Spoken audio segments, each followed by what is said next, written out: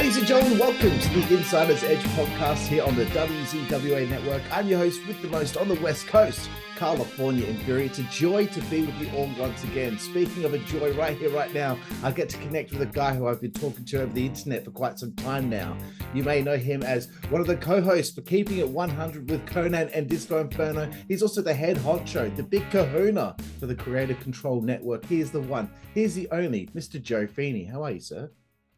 I'm doing very well. But I think Raven would be disappointed that you left the Raven effect out in that intro. You know, I also co-host the Raven effect. So, okay, it's a cult. I'd call it a cult favorite, right. It doesn't quite reach the audience that K100 does, but it has a good audience and has a loyal audience. So, but just wanted to bring that up because that shows it's a laugh. I'll put it that way. I don't know if you listen to it, but it's really silly and really funny.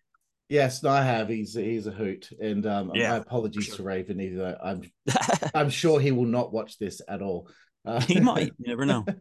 You never know. Joe, first question, as per usual on the show, we're going all the way back to early days. How did you become a fan of professional wrestling?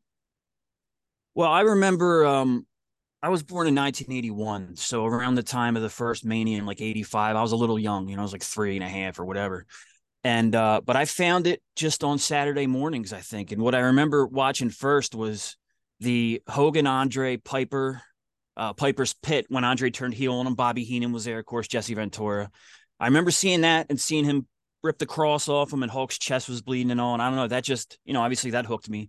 And also around that time, I don't remember which was first or if it was the same show. It might have been the same show because it's the same time period, set up the same pay-per-view, which is WrestleMania 3, was Randy Savage smashing Steamboat with the ring bell off the top rope, and he had his neck across the barricade.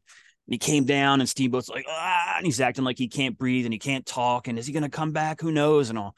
So those were the top two matches on that show, and they both kind of hooked me. And I was like, I became the little Hulkamaniac at first. And then not too long after that, I was a Warrior fan. And eventually, I started to notice, I was young, but I started to notice like work and stuff early. And I knew that whenever Jesse Ventura as a heel put over a baby face, he was really saying that's a good worker, and he would say that about guys like Savage, Dynamite Kid, and him and Gorilla always put Bret Hart over. And I thought Bret Hart was great. I never thought that he would, become world champion and stuff, but he eventually became my guy at that time in the early 90s. Right, awesome. That's cool. So yeah, that's the golden era of pro wrestling right there. Just as it became like a really big deal over there.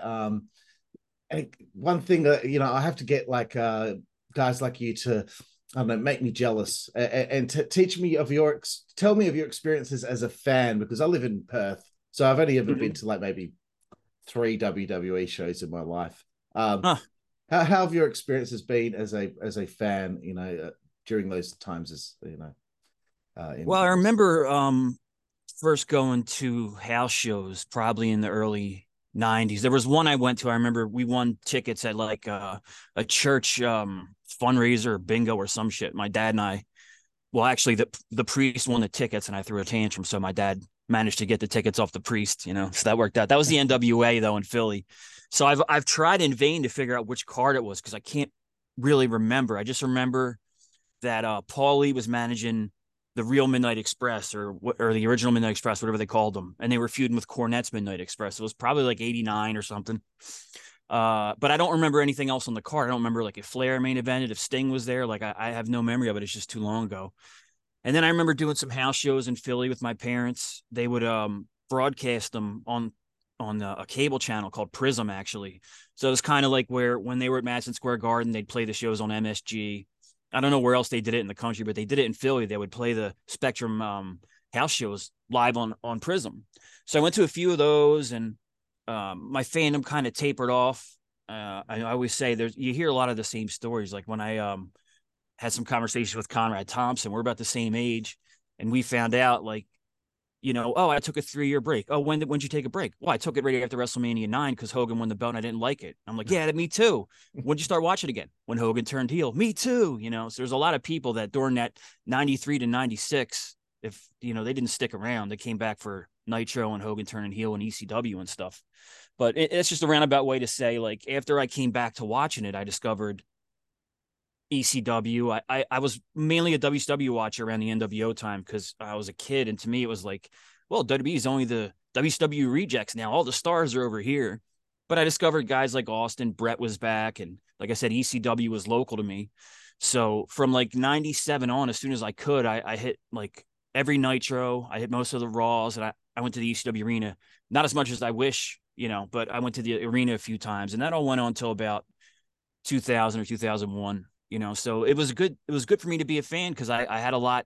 I had a lot of product I could see, and then there was your indie shows, and the NWA was the independent version of the NWA was across the bridge in Cherry Hill, and just cool shit like that. So there was always a lot to go see and all that, and I certainly got my fill when I was a teenager.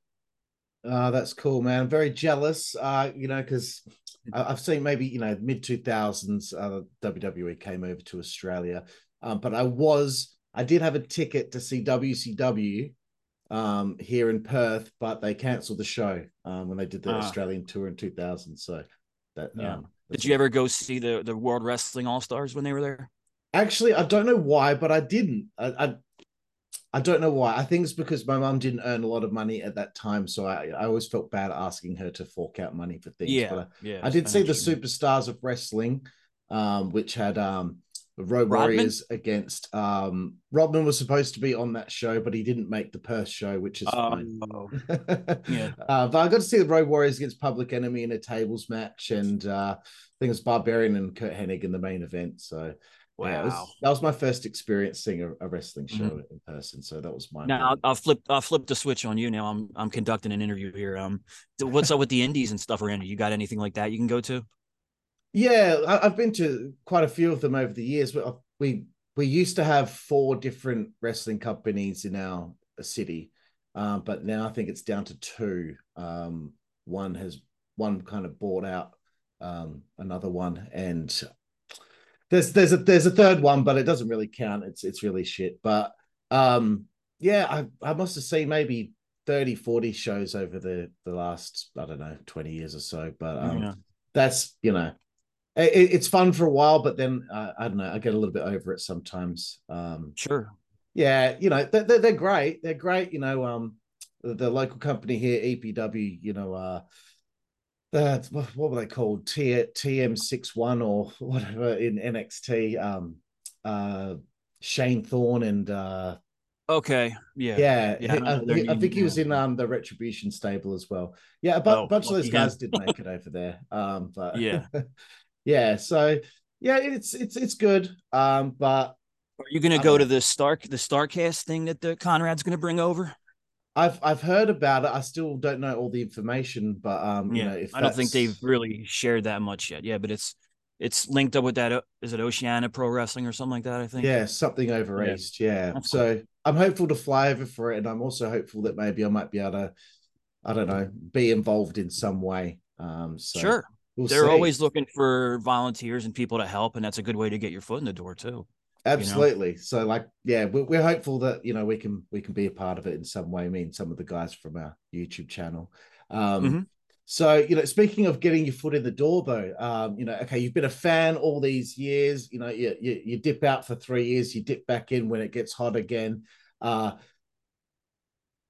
when did you first see or hear of a wrestling podcast, and what made you decide to do it, and how did you navigate your way in? I think the first one was probably Cabana, and Mm. it was like for the longest time I was just cheap. Let's put it that way. I was an anti-technology, but I was like I would have like a flip phone or a bullshit. Like I didn't have the ability to play the podcast, is what I mean. So when I finally upgraded, and I upgraded to an iPhone back in like 2011, and I've been using them ever since because now I'm addicted to them. But yeah, that was one of the first things I wanted to do was, I want to find the podcast. So I had Colt, I had MLW, and around the same time, Jericho was starting and Austin. And that's before it was like really overrun, where now it's like Nash, Dutch, Cornette's been around, of course, and then like everybody's got one. So I'm sure it's hard to make time for everybody. But my guys back then was Colt for sure, and especially MLW radio, which had Konnan, and it was Court Bauer, Konnan, and MSL. They did a great show. It was very, very no holds barred at that time. And then they brought some other things on, like Cornette was on there, and they had a segment they called Writer's Room, which I like listened to multiple times. It was Konnan and Court and MSL, but they had Gabe Sapolsky on once when he was still, or maybe he was gone from Ring of Honor and on his way to Evolve or whatever it was. But it was like more booking talk and stories. And I was like, wow, this is great. Because at the time, I had a regular job and I was managing a warehouse, but I was able to listen almost all day. I was like usually I was the manager, but rarely did I have a temp in there. Like I had to do everything in there. It was a pain in the ass, but it was cool too because you could just kind of chill, and have your headphones in. And but I decided one day, like, I was trying to picture my life 30 years down the line, and if I wanted to be at this place all that time, and what did I want to do and stuff. And at that time, I was probably like 32 or 33. I know I was 30 when I started, but when I started thinking about it, I was probably 32 or 33. And I decided to go back to school. And the reason was because of MLW radio in the writer's room. I was just like, you know what? If I'm going to take a shot at something, even though I don't think there's a high chance, let's just take a shot at it. And so I went back to school for screenwriting, TV writing, and creative writing, things like that, with the end goal of like, wow, if I could work my way into wrestling somehow, that would just be sweet. And now at this point, it's like 10, 11, 12 years ago, whatever it is, and somehow I'm doing the podcasting. But the reason that happened was because when I decided to get involved, I went back to school, and then I saw that the Monster Factory in New Jersey was having this seminar on a Saturday. And the seminar was with Joel Gertner from ECW. And it was called Everything But the Wrestling. And I was like, well, that's what I need to hear about. I'm obviously not going to wrestle. I was already old, out of shape, and my back had been injured in other ways and stuff. So there was no way I would ever be able to get into the shape that you would need to be. So I was thinking like, all right, I'll go there and I'll learn a little bit about writing and, how to meet people and navigate that world and all that. And so I went to it, and Joel had a really great seminar. I learned a lot, and I got to meet some guys, and I met Danny Cage, who ran the Monster Factory. And there were some other guys there at the time, like Damian Priest was there, Nick Camarado, Matt Riddle showed up like later that year. Matt Riddle was there. So it was a cool place to be, Deanna Perrazzo. And, Joel went around the room and had everybody do an exercise. So if you're a wrestler, he'd be like, all right, you're in this situation. Now cut me a promo about this, blah, blah, blah. And he came to me, and I was like, I don't know what I can do, because I'm not interested. Like, I can't become a wrestler. It's just impossible for me. He's like, well, what's your goals? I was like, I don't know. I'm really fascinated by booking and creative and stuff. So he had me write up a quick vignette, and it was the Blue Meanie who was there, and a guy, I can't remember his name, but he was a big guy with like a long beard. And so basically what I wrote was, Meanie's going to recruit this guy to the BWO because they need a Bruiser Brody type, whatever. And it was the first thing I ever did. And, everybody politely applauded and all that. But it hooked me up with Joel a little bit. It hooked me up with Danny. It hooked me up with some of the wrestlers. And as I was trying to figure out what to do, I was like, yo, Danny, why don't I come to the shows and just write a report and send it out to the sites and write previews and try to get. So that's how I started there. And as the writing continued, I was doing like DVD reviews or on-demand content reviews, pay-per-view reviews, NXT and stuff. And I would send him around, and like immediately I was up on the Observer and the Torch and PW Insider and One Wrestling. And I was like, wow, this is pretty cool.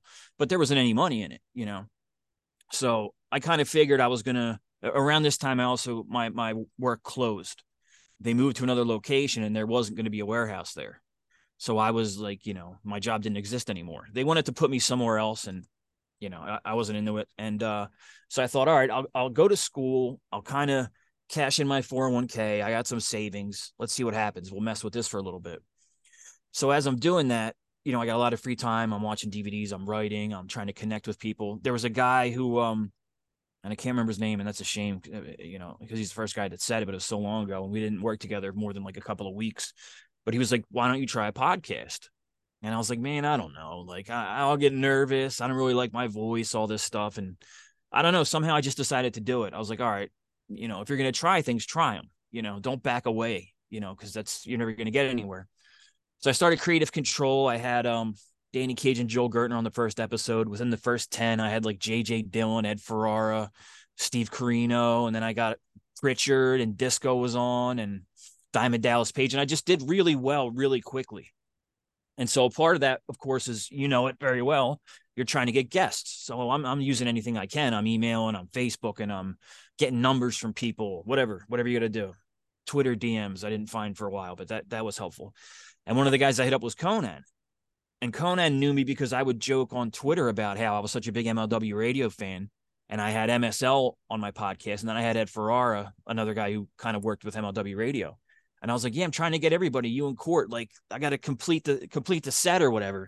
And he would always tell me, no, I don't know who the fuck you are, basically. And so when he started K100, it was him, Disco, and Kevin Gill, who was a guy that he was in and around wrestling and GCW and he worked with ICP's wrestling and stuff. Yeah. And Konnan met him at a convention, and he needed a third guy. And he kind of thought, oh, this guy knows hip hop and he seems into wrestling. He's booked a little. This could be cool. And they just didn't get along at all, like almost immediately. And I know, like, in the version of the show I'm on, obviously I get my balls busted, and that's fine. That's part of it. But KG was like, it wasn't for fun. Those guys really didn't like each other. Right. So what happened was Konnan knew me from my show, which was called Creative Control at the time. And I sent him a few samples of this and this and that. And he's like, listen, I need to replace my producer. And I was like, oh, okay, no shit. He's like, you're a listener, right? I'm like, yeah, I'm a listener. He's like, you understand how the show goes? We do the intro, then the drops, and then there's this music for this segment. I'm like, absolutely. I knew it, but I didn't know it that well. But I didn't want to say no to the opportunity. Yeah. So that's how I got on K100, basically, was I started my own podcast after trying to, get in the business. I did all right. I got a little bit of notoriety from that. I had some good guests. And then from there, Konnan, basically, he needed a replacement, and he trusted me to come on and start producing the show. And, that was 2017, February 2017. So it's over 6 years already. I've been with those guys. Yeah. Yeah. Time has flown by. That's for sure. What was, I guess, some of the lessons that you learned early on when, starting a podcast or getting into that world? I had a lot to learn because I wasn't a broadcaster. I hadn't commentated anywhere. I never did a radio show. I was just learning from scratch. So be prepared. Let the guests talk for sure. Don't worry about so much getting yourself over. That's not important. Just be a good interviewer. And that was the kind of stuff I learned in the beginning. And then I learned how to edit, and I learned how to make it sound good. And then I started to learn how to look for sponsors, just shit I taught myself, and that kind of led me to work with other shows about sponsors, but that's a little bit down the line. But yeah, I'd say that's if early on podcasting, just learn how to interview well, promote the hell out of yourself. And, you got to find your ways to make a couple bucks, even if you have a full-time job and you're doing this on the side, you still don't want to do it for free, and whether that's finding sponsors or, having a successful Twitch or YouTube or Patreon or whatever, there's there's a lot of avenues to try to make a buck doing this, and so that, I think that really, after you learn how to interview well and you're confident with that, the next thing you need to do is try to figure out how to monetize it. Absolutely. Yeah. I think I'm up to about 160 odd episodes, and I've never made a cent off anything. I still haven't really figured out that kind of side of the podcasting world. I find oftentimes I'm spending money to pay for guests because. Right. But that's not a problem, dude, because you know what? I started in like September 2014, and I didn't make a buck till like February 2017. Was when Konnan started paying me. But my first sponsors I got at the end of the summer. So it was like three years and change. Because kind of like you, I wasn't focused on that part yet. Guests were more important to me, and sending my name around and all this. And so another thing I would do is, and this might, I don't know who it would be relatable to, but it's just something that I tried, was around the time since I was trying to get back into writing. And the writing classes I took obviously weren't like, hey, book raw. It'd be like, write this kind of story, do this, write a short script. So I learned of a guy that I knew through a mutual connection. This guy, Box Brown, he wrote an Andre the Giant comic book, and he's a comic artist. And he said, look, I know this guy that's putting together a collection of wrestling art and stories and all this. Why don't you write something? So I wrote a quick short story. I still hang my hat on it, but the reality is it's fucking like 3 pages. Can I curse on here? Sorry, if not. Of course. I think it's like 3 or 4 pages. It's not anything. It's just, it was something to say, oh, wow, look at that. I got published. And then you can show that to people and they'll think, oh, he's making moves. He's doing things. So when I got copies of the book, I got a shitload. And I would send them to people. I sent one to Raven. I sent one to Konnan and Disco. I sent one to Meltzer. I sent one to Ed Ferrara, Vince Russo, just anybody I thought was in that creative side of things. I'm like, well, maybe if they read this and they like it, they'll think of me at some point. Yeah. And, that's kind of, that's how things wound up starting with Raven too. And Russo was a guest, So anybody that I felt like I wanted to get an in with, I would send them a shirt and a book. That way they get it. If they don't ever wear it or they don't ever read it, that's fine, but they got it. And now you're in their mind at least a little bit. Right, cool. That's interesting to hear about. And another thing I like to ask when I have other podcasters on the show or other people that conduct interviews, when you have difficulties with guests, and when I say that, I mean, how do you try to make that connection with them if it appears that they aren't showing a lot of interest early on into the interview? You got to mix up what you were going to do. Like if you have a list of questions in a row and they're not working and it seems like, ah, shit, this is bombing, just ask something off the top of your head. Or when you prepare for the interview, like say you were interviewing Stevie Ray from Harlem Heat, right? And you're asking him about Steiner Brothers matches, and he's like, oh Christ, like he's answered it a million times. Well, if you looked into Stevie Ray, you'd find out, wow, this guy's majorly into boxing. So just, you know what I mean? Like maybe you'd be like, oh, you know what? What do you think about this fight coming up? Just to try to engage him. And that's what I would think. Like if I never had Jericho on, but if I did, I would kind of gear it towards music and comedy and movies and just other stuff other than wrestling to get him engaged. I had an interview with Russo like that once where we didn't talk much wrestling. We were talking about his writing style and what inspired him. And then we were talking about favorite Howard Stern guests. And it was just different. And when we'll get to it. Like that's how I went up on the Raven effect with Raven is I finally got Raven to do creative control. And I was doing K100 for a couple of years at this point. Jeez. Well, yeah, a couple. And so I finally got Raven on, and I really wanted to make sure that I didn't do what you're saying, get him disinterested, because I'd been waiting for a while. He's one of the main guys I wanted on, and I just wanted to leave a good impression. So really, again, we didn't talk much wrestling. We went into different things, a little bit about what inspired his gimmick, but then I would ask about concerts. I would ask what he's watching on TV shows, different things. And what happened after that was he called me like the next day, and he was like, look, I just moved the Raven effect from Jericho Network to MLW. And they put me with this guy, Rich, who was a WWE announcer, and we don't really know each other. And I haven't been too crazy about it the first couple of weeks. And I'm thinking about maybe even stopping the show. But you and I had a really good rapport. So would you want to come on and try to be the third guy? And it was just like that quick. Like I finally got him on the show. And then the next day he was like, that worked, come work with me if you want. So I would say just try to do the unexpected. Don't just go down the line of shoot interview questions, try to be a little different and interesting. Like if you had Eric Bischoff on, for example, instead of just asking him like, well, what went wrong with WCW, or how'd you get in touch with Vince, or geez, Impact was rough, wasn't it? Just stuff that he's answered a lot or talked about on his own show. I would ask him about, the beer that he was brewing, or like, what his deals like in Wyoming and his ranch, and how much does he like that better than being stuck in the city? And just trying to get a little personal, and then they'll relate to things you're saying, you'll relate to things they're saying. Is what my long answer was kind of trying to say. Right. No, cool. And another thing I was interested in asking about is when okay, so you've mentioned this opportunity when you got to work on K100 with Konnan and Disco. How long did it take you to feel comfortable in the role, especially when you're going to be, talking on the show a bit more? Because I can imagine if you gave your opinion on pro wrestling, those two would probably be the last people you'd want to say something stupid around because you'll get scorched. It took me a little bit. It took me a little while because Konnan's especially going to be hard on you if you're the new guy and he don't know me really, and it's just this mark and stuff. So it took me a little bit. I was comfortable with Disco right away because I had interviewed him before, and he's just an affable dude. You're going to get along with Disco. It's funny to me he has such a bad social media reputation when he's like the nicest guy. Yeah.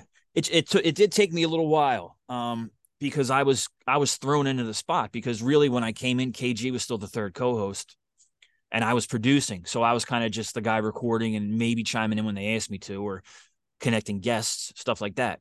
So KG just quit one week without notice. He didn't tell anyone. He just started no-showing.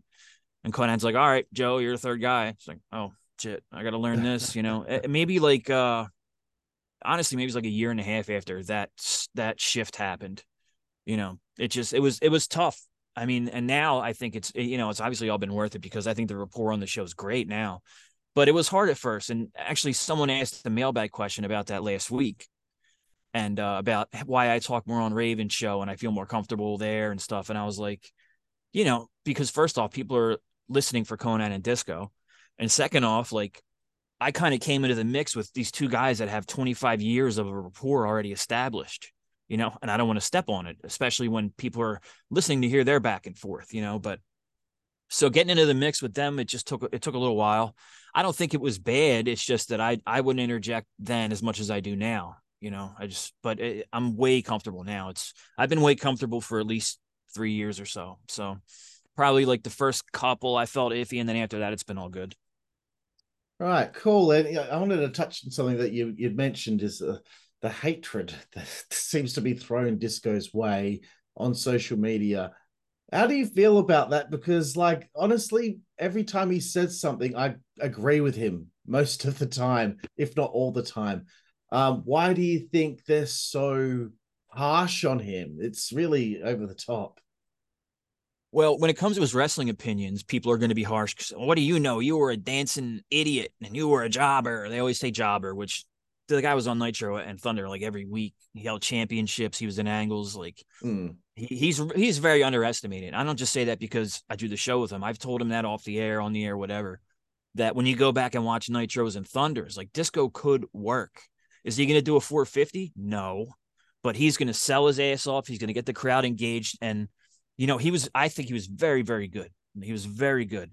And he could go in there with Jericho or Saturn or Ray or even the big show. You know what I mean? Like, he could work with anybody. I think it's sad that he's underrated like that. But I think people are critical of his wrestling opinions because they see him like that. Oh, you were the late 90s jobber and you're over the hill. You're trying to be relevant just because he might not like something that AEW did or whatever. That's one side. The other side of the coin is when Disco likes to get into political stuff and pop culture and the way the social fabric is now and all that. And he's not afraid to say what he thinks. And that bothers people too, because right now you're supposed to, if you don't agree with something, you're supposed to shut up, right? Like, I have opinions I don't express publicly anymore because I don't want to deal with it, And I learned that early on in my podcasting. I got into an argument with somebody on Twitter, and I think it was I don't even want to say what it was. It was something religious, right? And I realized, like, people are going to have a bad opinion of you. They're going to think that you're the anti this and anti that, and you're not. You're having a conversation, but it looks bad. So from then on, like, I don't comment, if at all, on political stuff or anything anymore. I just don't do it. Every now and then I might back up Disco on Twitter, but nothing. And I've even taken down old posts and stuff where I'm like, I don't think that's, it's nothing bad, but it's just like, I don't want to hear it. I don't want to hear about it. Plus, when I was leaving the year before I left my job, I was out with double hernia. So I had the whole summer off. And that summer, I was just like, I think I'll get back into the news. So I was watching Fox News for a whole summer. So you can imagine how some of my Facebook posts were back then. And I was like, nah, I don't want people finding this. It's just, bad look. So, yeah, I think he's got problems because his wrestling opinions are contrarian and his political opinions are contrarian too. Yeah, and one thing I'll give him credit for is he's got very thick skin. He seems to just laugh it off every time. So yeah, if it were me, some of the things I've seen say to him, it probably upset me. Some of that stuff to me, but yeah, I try not to let it get, like, I don't even really take that much shit anymore. It seems like anyone who's a regular listener of K100 or the Raven Effect, like, they kind of know what I'm going to do now, my style, where I'm going to slip in quips and whatever bullshit. But I establish a rapport with the audience. I think I've used that word like 4 times, so I'm sorry about that. But okay. Like with K100, they have the Discord, and I'm friendly with everybody in there, and anyone who tweets me that are Raven Effect listeners, I'm friendly with them. It's just important to me to have that relationship with the audience. So there's not that many people now that would come out against me or bury me because it's been a while. Excuse me. And they kind of know me by now. So but I see it a lot on YouTube. The YouTube's wild because it's like people will be like, who's this third Mark? I'm like, I've been on the show for 6.5 years. Like, what? I'm like, thanks for coming, but what the hell, So there's some of that now, and I think there's some trolls in there that I think it started after Billy left. Like out of nowhere, there's like a handful of people coming after me and stuff, and I'm like, I see what's going on here. They're either Billy fans or friends or whatever, and that's cool. I didn't have anything to do with it, so. Yes, no, I've noticed that the YouTube comments on your channel just like there's one guy I'm positive he comments something hateful on every single video that you guys put out. I'm like, the What are you level of doing here? hate, like, and I go back like 3 years into your videos, and he's commenting back then hate and every single thing from then, and I'm like, man, Yeah. like to put that much effort in after all these years, weird. Like I'll see one comment and it'll be like, Joe sucks, get rid of him, or what, his voice is stupid, whatever it is, and I'll click on the guy's name and you can see his last 3 comments or whatever, and it's Joe's gay. I'm like, this is clearly a troll. Like he only shows up to comment that he doesn't like me. Like, God, that's not a Yeah, real listener, no, exactly. But thanks for the view anyway. Yeah, that's what I pretty much say. Thanks for checking it out. Like that's all I do. I learned that from Conrad. Right, cool. Okay, I'm excited for this one here. Getting back into talking about the podcasting world, do you have any pet peeves that other podcasters or interviewers do? Yeah, I used to say this to the guys on Get My Go and stuff. I hate the segment of podcasters or social media people on Twitter or whatever. And it's like every comment of theirs basically means everybody's stupid and everything sucks. No matter what it is, you're stupid for liking that. That sucks. This sucks. It all sucks. The whole Raw was 3 hours. It sucked. And I'd always be like, what the fuck? Why are you watching? Like, move on then. Like what is the point of having this super negative opinion? I don't like, I'm certainly all for criticism. I'm on K100. So, and I think I'm always pretty fair. Um, I put guys over, but I've criticized stuff that I didn't like. I try to be very fair, but I just can't stand those shows where they hate everything. And it's like, they hate everything and they pretend that they hate wrestling, but in reality, they're the biggest marks of all because they can't stop watching or going to the live shows. But it's just, I know negativity sells, and I think people see Cornette and they're like, I'm going to be like Cornette, but you're not. You're not Cornette. You're Joe Blow. And if I wanted to hear someone talk about SmackDown, I don't want to hear them tell me for 2.5 hours that a 2 hour show was bad. It doesn't make sense to me. That's really it. Otherwise, I think everybody just do what you do. Yeah, no, fair enough. I just, yeah, I mean, I've got a lot of pet peeves that I have with, if you're excited to check out this interview with somebody and the guy who's conducted the interview doesn't have the knowledge and didn't do the research beforehand, and it makes me cringe because you see someone like a Vince Russo, you can see the look in his face, like as the guy's asking the question, clearly he doesn't know what he's talking about. That kind of thing, it makes me cringe. I just wish if people were going to do podcasts and be interviewers, you've got to know what you're talking about before you start. Like there was a clip I saw with Vince. He was with some other guy who was hosting a show, and the guy didn't know what month SmackDown in, I think, 1999 had their pilot The episode. first show. Yeah, September 99, isn't it? It's I think really, I just it is it drove me September? insane. I I believe it think was it's April. August or September, wasn't it? I believe it was April. They did one Oh, okay, the episode of pilot, yeah. Yeah. And Yeah. the guy didn't know. And I'm like, but this is the topic you're talking about right now. How did you not look this up beforehand, bro? Yeah. Like, I know I probably didn't mean anything bad by it, but for me, I'm like, you're in this position on using, on this website for this company, and you're interviewing this big name in wrestling. You've got to know everything before you get them on the show. That's just me. Joe. Right. And like I said earlier, also try to slip in something that you've never heard him answer, or that you've always wanted to hear him answer that nobody else is hitting, that's a big thing too. But yeah, no, I agree. And I'm sure it's especially frustrating for you now when you see these guys get interviews and they suck and they don't know what they're doing. And you're like, fucking, if I had that interview, damn it. I know, it's, right? it's crowded out there. And a lot of the lesser skilled podcasters have hurt things for the people that know what they're doing or really making an effort. When I started, no one ever asked for money to be interviewed. Finally, I think Sabu did. Yeah. Down the line, and I just didn't want to set that precedent. So I was like, well, no, thank you. But that was it. And to me, it's like, I understand why they're doing it now, because like you said, some of these interviews are so bad. They're like, all right, I'll give this guy 20, 30 minutes, but he's going to give me $200 or $100, Yeah. whatever it is, you know? And now it's considered ancillary income. It goes along with the pictures and the shirts and the whatever else, you know. Oh shit, I'll make an extra 200. Yeah, let's do that. And I think that's a result of bad shows really polluting the landscape, you know. And but like I said before, if you want to do it, do your thing. I certainly can't be that critical, because I started with no experience, and I was recording through a phone. I didn't know what the hell I was doing. So I understand that there's growing pains and all, but just like you said, if it looks to me like you're not making the effort and you didn't have the knowledge to begin with, you need to podcast about something else. Like, come on. Exactly. And, I don't want to harp on it too much, but yes, like, okay, wrestling podcasts became a very popular thing.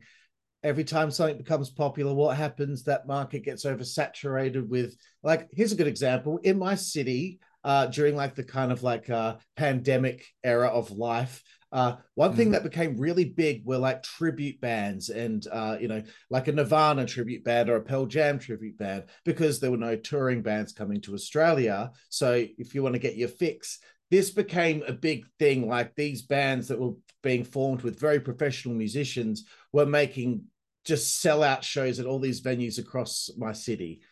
Then what happens? All the kind of shitty musicians see that they're making some money from it, so then they start forming their versions. So there'll be like a really shit version of Pink Floyd, a Pink Floyd experience, and someone sees a poster, goes, "Oh, cool, yeah, well, we've been going to a lot of these lately. Let's go see that Pink Floyd band. Oh, they suck. Great.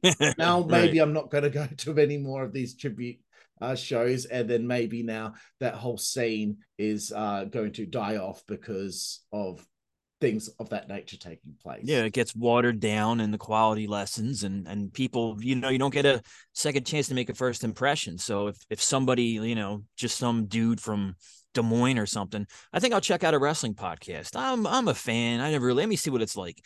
And the first one he ever listens to is shit, then he might not give anybody's show a chance, and that can happen for sure. Yeah, and the wrestlers say yes to these interviews, as you just said, and then they'll have a bad experience, and the next time they're going to be either not accepting the request, or they're going to ask, "Hey, yeah, $400 United States money," which crazy. For me is like, I don't know, 600 Australian. Yeah, and I'm like, well, no, like, I'm not doing that. That's like half of my week's wage at work, so no, like, I can't.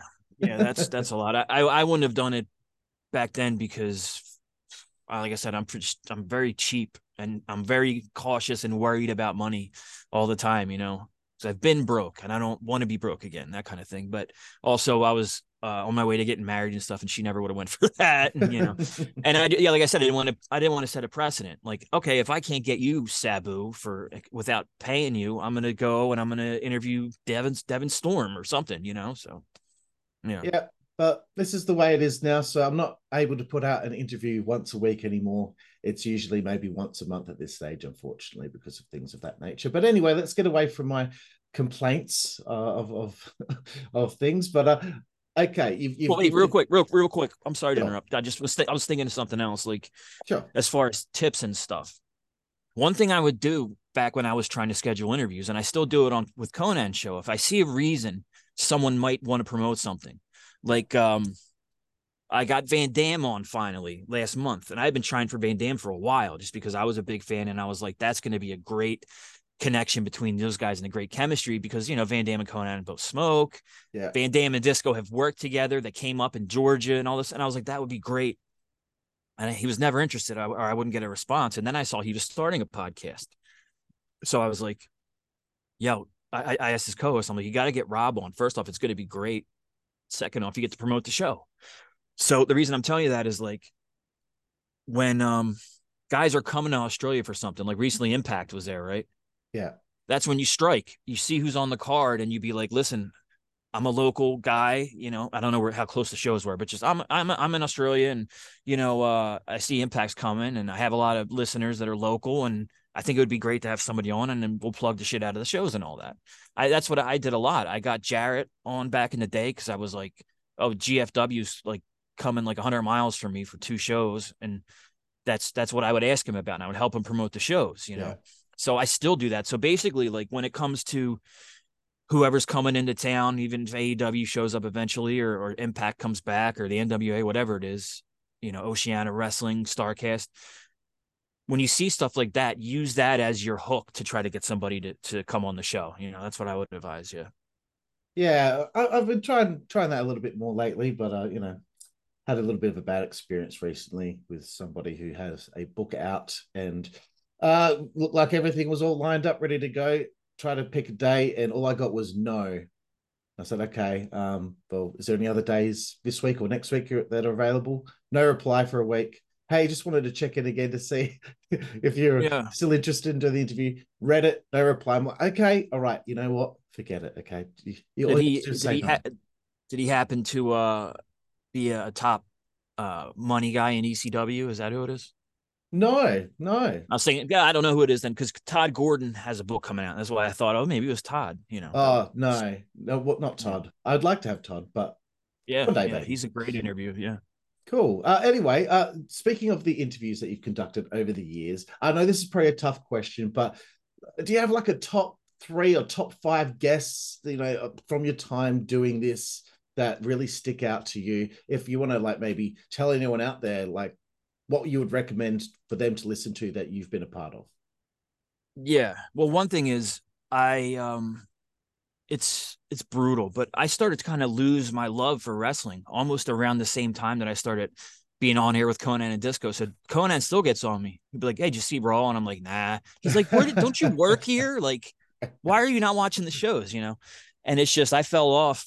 It's weird. I went to WrestleMania and what do they call it? WrestleCon and all that shit in 2017 as I was starting with Konnan. And like shortly after that, there wasn't really a reason. I just kind of fell off. And then I remember specifically, it might have been the following year, like their post WrestleMania stories and pushes. One went to Corbin as the GM, and that was terrible. And then they gave Jinder the belt on SmackDown, and I'm like, I'm all for somebody getting a chance, but you didn't even build this guy up. Like, I'm supposed Yeah. to believe that this guy is a chance. Like, it seemed to me like they didn't care. Like, fuck it, let's see if this works. And it made me not care. So I haven't watched WWE regularly in years. I watch the pay-per-views and I'll watch highlights, but I haven't watched the shows live in years. And AEW I check out. Like AEW, what happened with me was I watched it, and then last year Punk got hurt right after winning the belt, and I was like, this sucks. Now that whole story's out the window. Yeah. And then the press conference shit happened, and they weren't going to go forward with Punk versus the Elite, and it just kind of, and I wasn't interested in Forbidden Door last year, so stuff like that it'll really turn me off. But the reason I'm saying that is because when I did Creative Control, it was all wrestling interviews. When I started to get tired of it, and I couldn't really see anyone that was still on my list that I could possibly get, like, of course I want to interview Bret Hart or Paul Heyman or guys like that. It's never going to happen. I've gotten nearly everyone I wanted. What am I going to do? I wasn't too crazy about interviewing indie guys I didn't know much about, and it lost its luster for me. So I tried to do a daily podcast, Monday through Friday. It was just Creative Control Daily, and it was going to be like 2 or 3 segments a show, like kind of a variety thing. One, I would talk movies with this movie critic. I would talk about comedy, would have Husey on, or I would have I had Steve Stripper from The Sopranos on, and stuff like that. So when I tell you my favorites, that's why it's like 2 different eras. My Right. favorite from the wrestling side of things, I got to be honest, Disco was early on a favorite for sure, because he was you could tell that he was very knowledgeable and that he wasn't afraid to express his opinions. And I liked having Di on immediately. Vince Russo, we had a good rapport too. That's 5 times. And Bruce Pritchard I had on 2 or 3 times, and now it's like, wow, that would never happen anymore. So I got lucky. And actually, the way I backdoored my way into that was because Bruce didn't have a podcast yet, but he was coming to Philadelphia to do a live debate with Eric Bischoff, Right. and Jericho was the host. It was like a really cool. It wasn't like nowadays everybody does live shows, but this was like kind of like one of the first ones. So Mm. that's how I got Bruce. I'm in Philly. You're coming to Philly. Let's do this. So yeah, Bruce, Russo, Disco. I liked having Homicide on. Homicide was a good guest. I'm trying to think. Ed Ferrara was very smart and very funny. So he was great too. Jeff Jarrett, I like. Jeff kind of seemed like he was obviously there in promoter mode, but he also kind of seemed like he let his guard down a little bit, and I liked talking to him. Later on, I used my K100 connection to have Shane Helms on, and Frankie Kazarian, and those guys are both great. Shane especially. That episode got a lot of compliments actually. And but then after, when I started doing the Creative Control Daily stuff, I had Jackie the Joke Man Martling on from Oh, Howard yes. Stern. Yeah. That was cool because I was in the '90s a big listener when his era. Having Steve Shripper from The Sopranos was cool. Again, they were starting a podcast talking Sopranos. I was like, come over here and plug it, you know? And then I had a guy that people probably won't know, but it's like I'm a major Doors fan, and Jim Morrison. Like it's unhealthy probably. But there was a guy who had a book coming out who was like one of his 2 or 3 best friends. So I was like, wow, I Really? can talk to the guy who was his boy and made movies with him and drank with him and traveled. So it was a guy named Frank Lisiandro, and I had him on, and I did a whole Morrison episode with him, and he actually sent me a copy of his book too, so that was sweet. But yeah, I'd probably say those guys. If I'm leaving anyone out, that's just my wonky brain going. But yeah, it kind of makes me want to scroll through, but and see who was on. But go ahead. Yeah, no, that's cool. The fact that you spoke to someone who's one of Jim Morrison's friends, I mean, I definitely want to check that out. I'm a huge Doors fan as well, by the way. Yeah. Um, Oh, cool. Yeah. Do you have any other goals in podcasting or pro wrestling? Um. Yeah. I mean, it would sound silly to say that I don't. I don't know exactly what they are though. Like with podcasting, I'm perfectly content right now with doing what I'm doing. And for a while, I was doing, K100, which is it's a lot. It's a lot of work because we usually record 8 hours a week or more, and I edit that so meticulously that means I'm going to listen to everything again. So then you add your Wow. 8 hours to that, and when I'm not doing that, I'm looking for sponsors, or I'm plugging on social media, or I'm just answering people in the Discord or Twitter. Like there's a lot that goes into it. It's just a lot of stuff.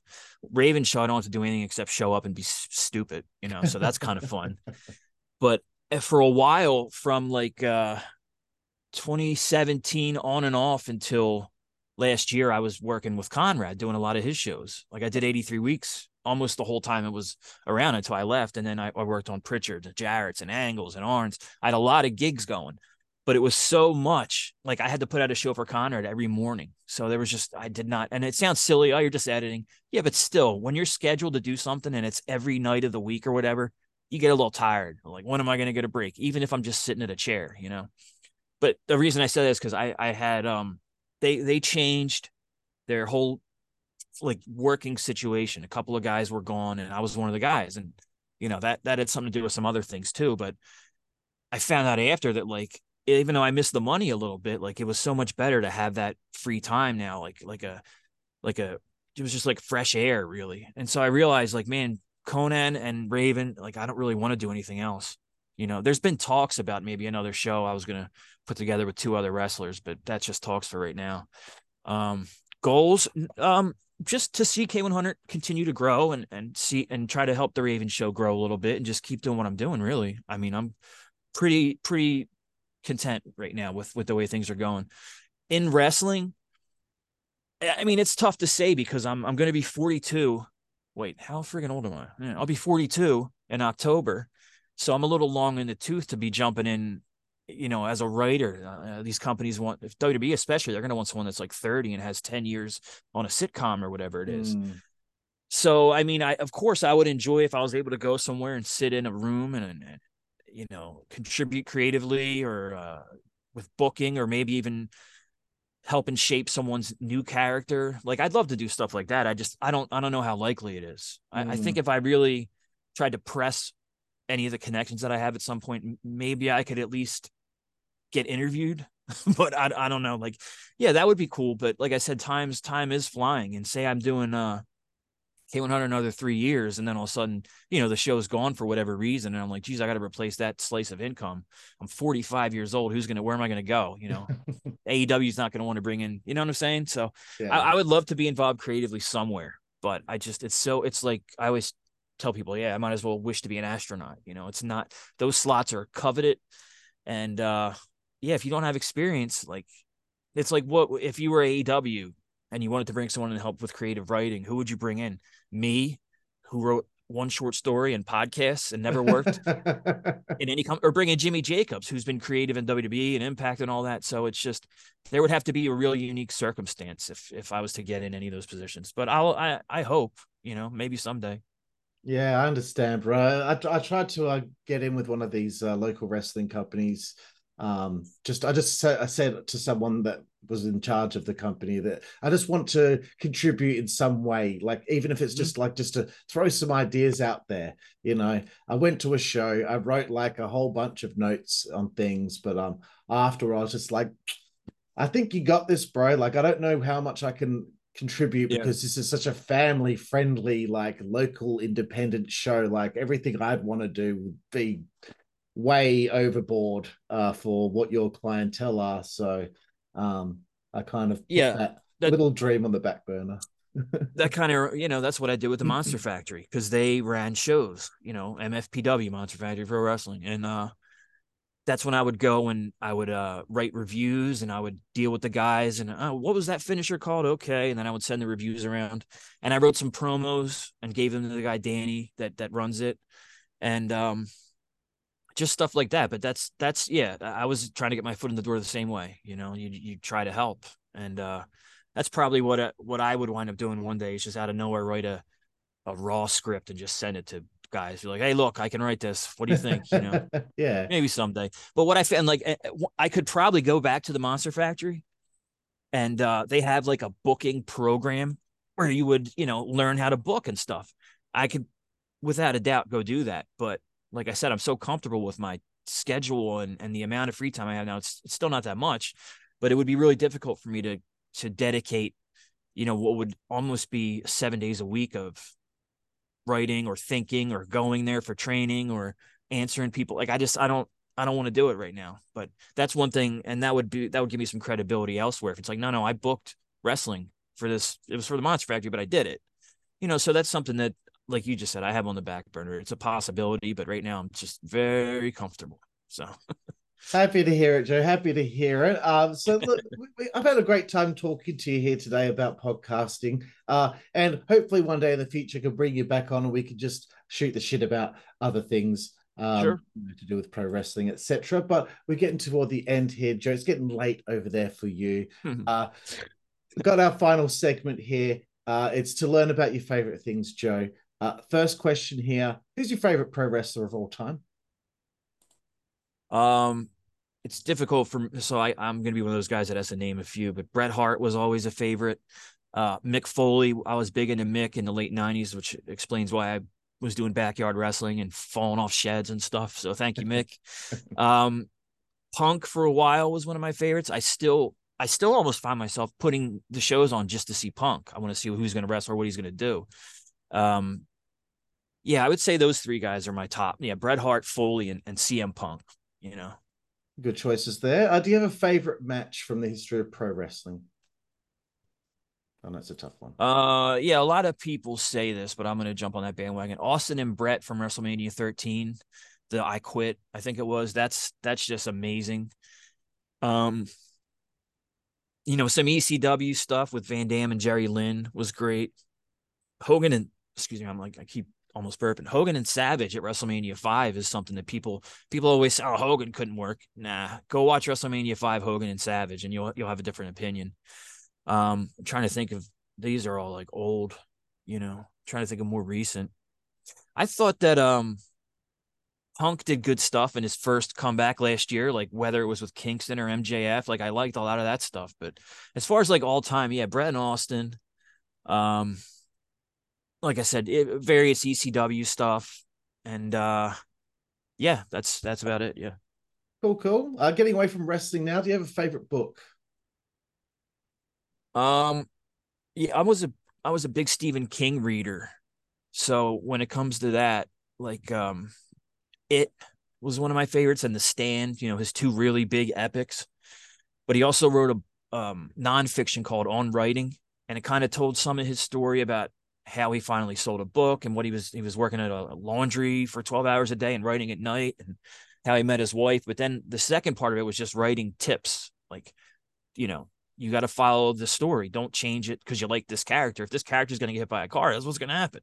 You can't save them, that kind of thing. And so on writing by Stephen King's a big favorite. Yeah, I would say that. That's cool. Next one. Do you have a favorite TV show?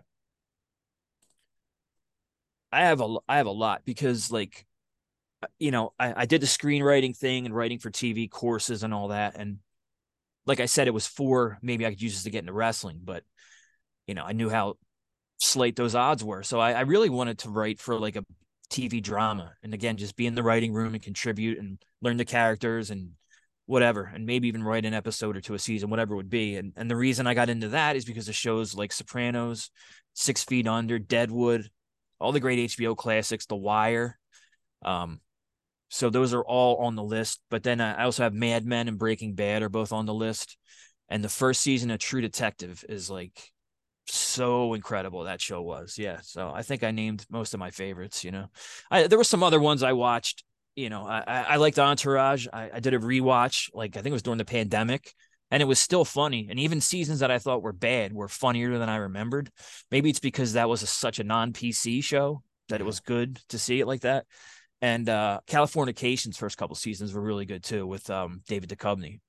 So yeah, I do have a lot, but TV and dramas and stuff are really big to me because I'm way into that, like watching the characters progress and all that. Yellowstone has been one that I watch regularly now. And then Heels. Have you watched Heels? I've only seen one episode, actually.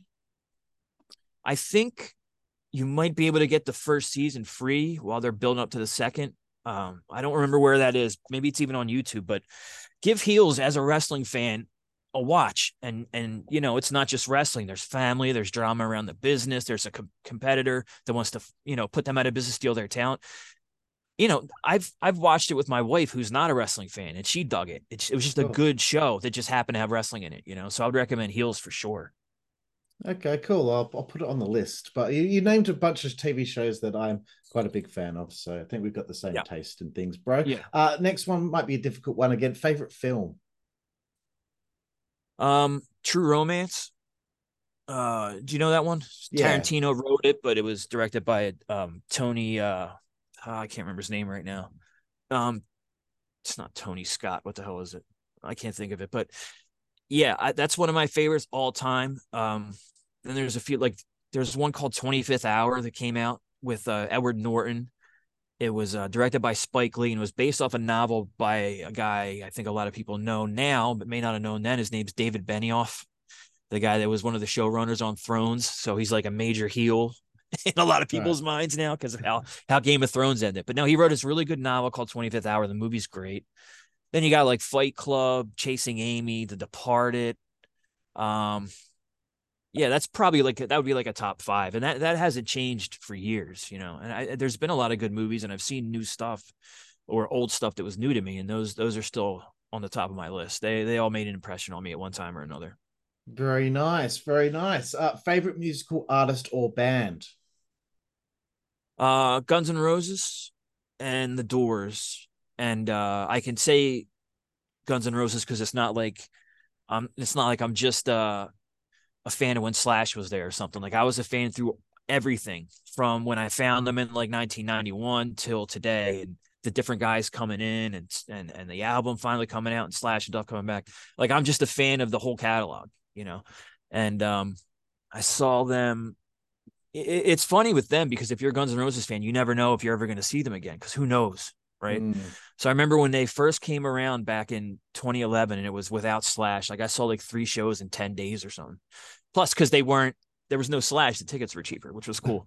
and since then, I've seen them a lot of times. Since they got Slash and Duff back, I've seen them 4 maybe, and I'm going to go again next month to 2 of them, I think. So Guns N' Roses, huge for me. Like that's the kind of thing where, if you died tomorrow, your friends would hear Welcome to the Jungle to Remember Rain and immediately think of you, But the Doors and Jim Morrison are another one. That was like I found him in when I was a teenager, rebellious type phase, and that's what Morrison was pretty much. He's the perfect idol for a rebellious teenager, even though it can lead to some bad behavior. But yeah, the Doors were great, and then but still, I'm a big Zeppelin and Rolling Stones fan. I like a lot of Pearl Jam. On the other side of things, I'm a big Tupac fan. I was a huge fan of Eminem early on, and all the early '90s to mid '90s death row rap and Wu-Tang and all that. So that's all the kind of stuff I listened to throughout my life. But like favorites, it's Guns N' Roses is like 1A, and the Doors is like a little bit under. Right. Again, you're naming pretty much all my favorite bands there, bro. So Ah, excellent stuff. excellent. Okay, getting away from the Did arts you now. see Yes, Guns ever? Did you I've see Guns N' seen, Roses ever? I saw Hired Guns and Roses Yeah, back in the day. But then I've seen them twice now with Slash and Duff. So because they um, were just there, weren't they? Or yeah, maybe it was yeah. I had like VIP experience cool. tickets and Cool. um Yeah, I don't. I mean, he's having his Axel's having his struggles, but he still put. I remember I watched. They did Rock in Rio last year, and it was my wife came down. She's like, "Ooh, he's sounding rough here and there." I'm like, "Yeah, but watch. Like he's in it. He's working his ass off, you know." So that's how I look at him now. He's had some struggles vocally, but I know I'll still have fun there. Guns N' Roses shows. It's like a great atmosphere because there's a lot of like casual fans, but there's also a mm. hell of a lot of hardcores, and they're going to be singing along with the lesser known songs just like you. And it's just Guns N' Roses shows are a great atmosphere, so I'm looking forward to next month. Yeah, awesome, bro. Yeah, I've also seen Duff McKagan's band Loaded and Oh, cool. Slash by himself. I've seen Adler's Appetite twice now, I think. Oh, cool. Um, Yeah. yeah, so I've seen pretty. Izzy Stradlin's the last guy of the lineup, but that's never going Yeah. to Well. happen. Yeah. It's like I never saw any of that actually, and I saw Stone Temple Pilots after Weiland left Velvet Revolver. I never got to see Velvet Revolver, who I found down the line when I stopped being stubborn because I'm not listening to those traitors. You know, they made a good first record, and I wish I kind of Yeah, would have seen, you know. I So agree. Yeah, yeah. So anyway, getting away from the arts now, bro. Favorite food? I'm a fat pig, man, and I'm from Philly, so I have to say just a cheesesteak, but there's so many varieties that I worked in a cheesesteak place when I was a teenager, and it was like pretty highly regarded. Like it won awards and stuff. It was on the Food Network, and it was like cool to work there. It was like you were proud that you worked at Leo's, and it was also great and fun because I was a teenager, and it was like every shift would have three teenage guys, three teenage girls, and people. There's all kinds of situations there. So the job was great, but being there was like I learned the ability to just make any kind of variety of a cheesesteak ever. So I have a lot of crazy ones, but so I'll order from places and just be like, oh, let's see if they can make it like this. And yeah, I'm a big cheesesteak pig for sure, for sure. Other than that, just like a strip steak, I really like that. I don't know why people say filet mignon is what they're. I'm a strip steak guy. I'm not complicated. And then a big into Italian and Mexican food too. But yeah, if I'm being honest, I'm a big fat cheesesteak pig for sure. Wonderful, wonderful. Do you have a favorite place to eat on the road? No, not necessarily, but I would probably if I was like going if I was like following a band or I worked for AEW or something, I'd probably normally like try to find if there's a good steakhouse in town or a good Italian. That's what I would look for. There was a place in Wilkes-Barre, Pennsylvania I went to. It was like a steakhouse in this hotel, and I can't remember its name, but it's to this day one of the best meals I've ever had. So they'd get the nod. I don't think it's Right. there anymore, but yeah. Very nice. Three to go here. Do you have a favorite alcoholic beverage? And if you don't drink, just a favorite beverage in general. Yeah, I'm a big drunken pig too, so that's. Um I pussed out like in my early 20s and just started drinking light beer, which is probably much better for my figure, or it was not so much anymore. So like Miller Lite, it used to be Bud Light. I'm not saying anything else about that, but Miller Lite. But at the same time, I like Corona, I like Heineken, like I like a lot of beer. I like different styles for sure, and it just depends on what kind of mood I'm in. There's I don't know. Do you guys get Samuel Adams over there? Sam Adams. We do, yeah. Sam Adams cherry wheat is a delightful little treat there. I like that a lot, but it can vary. Like if I'm going for a long run, if I know I'm gonna be out with my buddies for like 6-7 hours, it's light beer. But if I'm chilling, it's usually like Dos Equis, or I'll just try something new because there's a lot of craft beer places around here, and there's always something new to choose from. So and then without that, um, I like cherry vodka because I found out that I can drink clear when I try to drink the brown, like a little whiskey or something. it's not always going to lead to disaster, but sometimes it does. But when I do, I like Jameson and Tullamore Dew, Irish whiskeys, you know. That's Very pretty much. nice. And Very, then very nice. I'll still have it like a tequila night every now and then too. Another thing I didn't drink for a long time, but you grow to like it. For any tequila drinkers out there, you like the whole process of it, the salt and the lime, and you know. So every now and then I'll have a nice Cuervo Silver time. Very nice, bro. Very nice. Second last one here. Favorite female body part or attribute? You see a good looking lady, you know, what would Joe Feeney look at first? Well, I mean, I would say, oh, I'm an ass guy or whatever, which is accurate, but I could also be a breast man, and but really, it's like if she has a really smoking body, but her face isn't all that pretty, I can't do it. Like I'm not like I'm really all about a pretty face. Yeah. And then from there, I work my way down. After that, it's probably like, oh, let's see if she got a nice ass, you know? So, yeah. Very nice, bro. Now, Mr. Don Morocco is also an ass man, just so you know. The last one you here, had, Joe. you had Don Morocco on? That's I pretty did have sweet. Don Morocco on, yes. Yeah, that's Very nice. awesome. That's a good get. And the last one, Joe. Favorite curse word? Oh, fuck. I mean, the area I'm from, it's like people start sentences with the word fucking. It'll be like, yeah, what did you do last night? Fucking, I was at the bar and such. Nah, fucking my girlfriend wasn't into it. You know, like people will start. It's brutal. It's brutal. The foul language that goes on here in the Philly area. I'm sure the whole East Coast as well. Yeah. Wonderful, Joe. Well, that comes to the end of our segment of finding out about your favorite things. This has been a joy, Joe. So great to have the chance to connect with you. So once again, thank you so much for your time, bro. It really, I appreciate it. I appreciate you for being there for me with advice and helping calm me down when I'm thinking about quitting my show because of all my struggles that have been going on. So I really appreciate, how much of a friend you've been to me, my friend. Happy to do it. I'm always happy to answer questions or advise if I'm to be presumptuous, and I just, because I know I started, like I said, I didn't know anything, I was kind of self-taught for editing and sponsors and guests and just everything. I was how to broadcast, so I don't have a problem at all, talking to people about that. I get a lot of requests like that too. I don't answer them all. So you should, feel special today. But yeah, if you I'd be happy to come back. You mentioned it before, and then I was gonna say too, I'll get with you by the weekend. Why don't you do the K100 intro this week too, if you want, and then you can plug your show on there. Okay, that sounds great, bro. Okay, cool. All right. Well, thank you very much, Joe. Really appreciate it. You got it, man. And thank all of you for joining us here, me and my friend Joe Feeney here on the Insider's Edge podcast. And we will see you down the road. Thank you.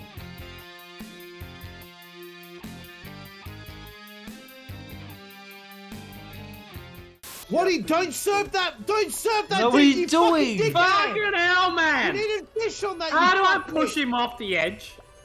We needed fucking fish. Network, that's the way we play.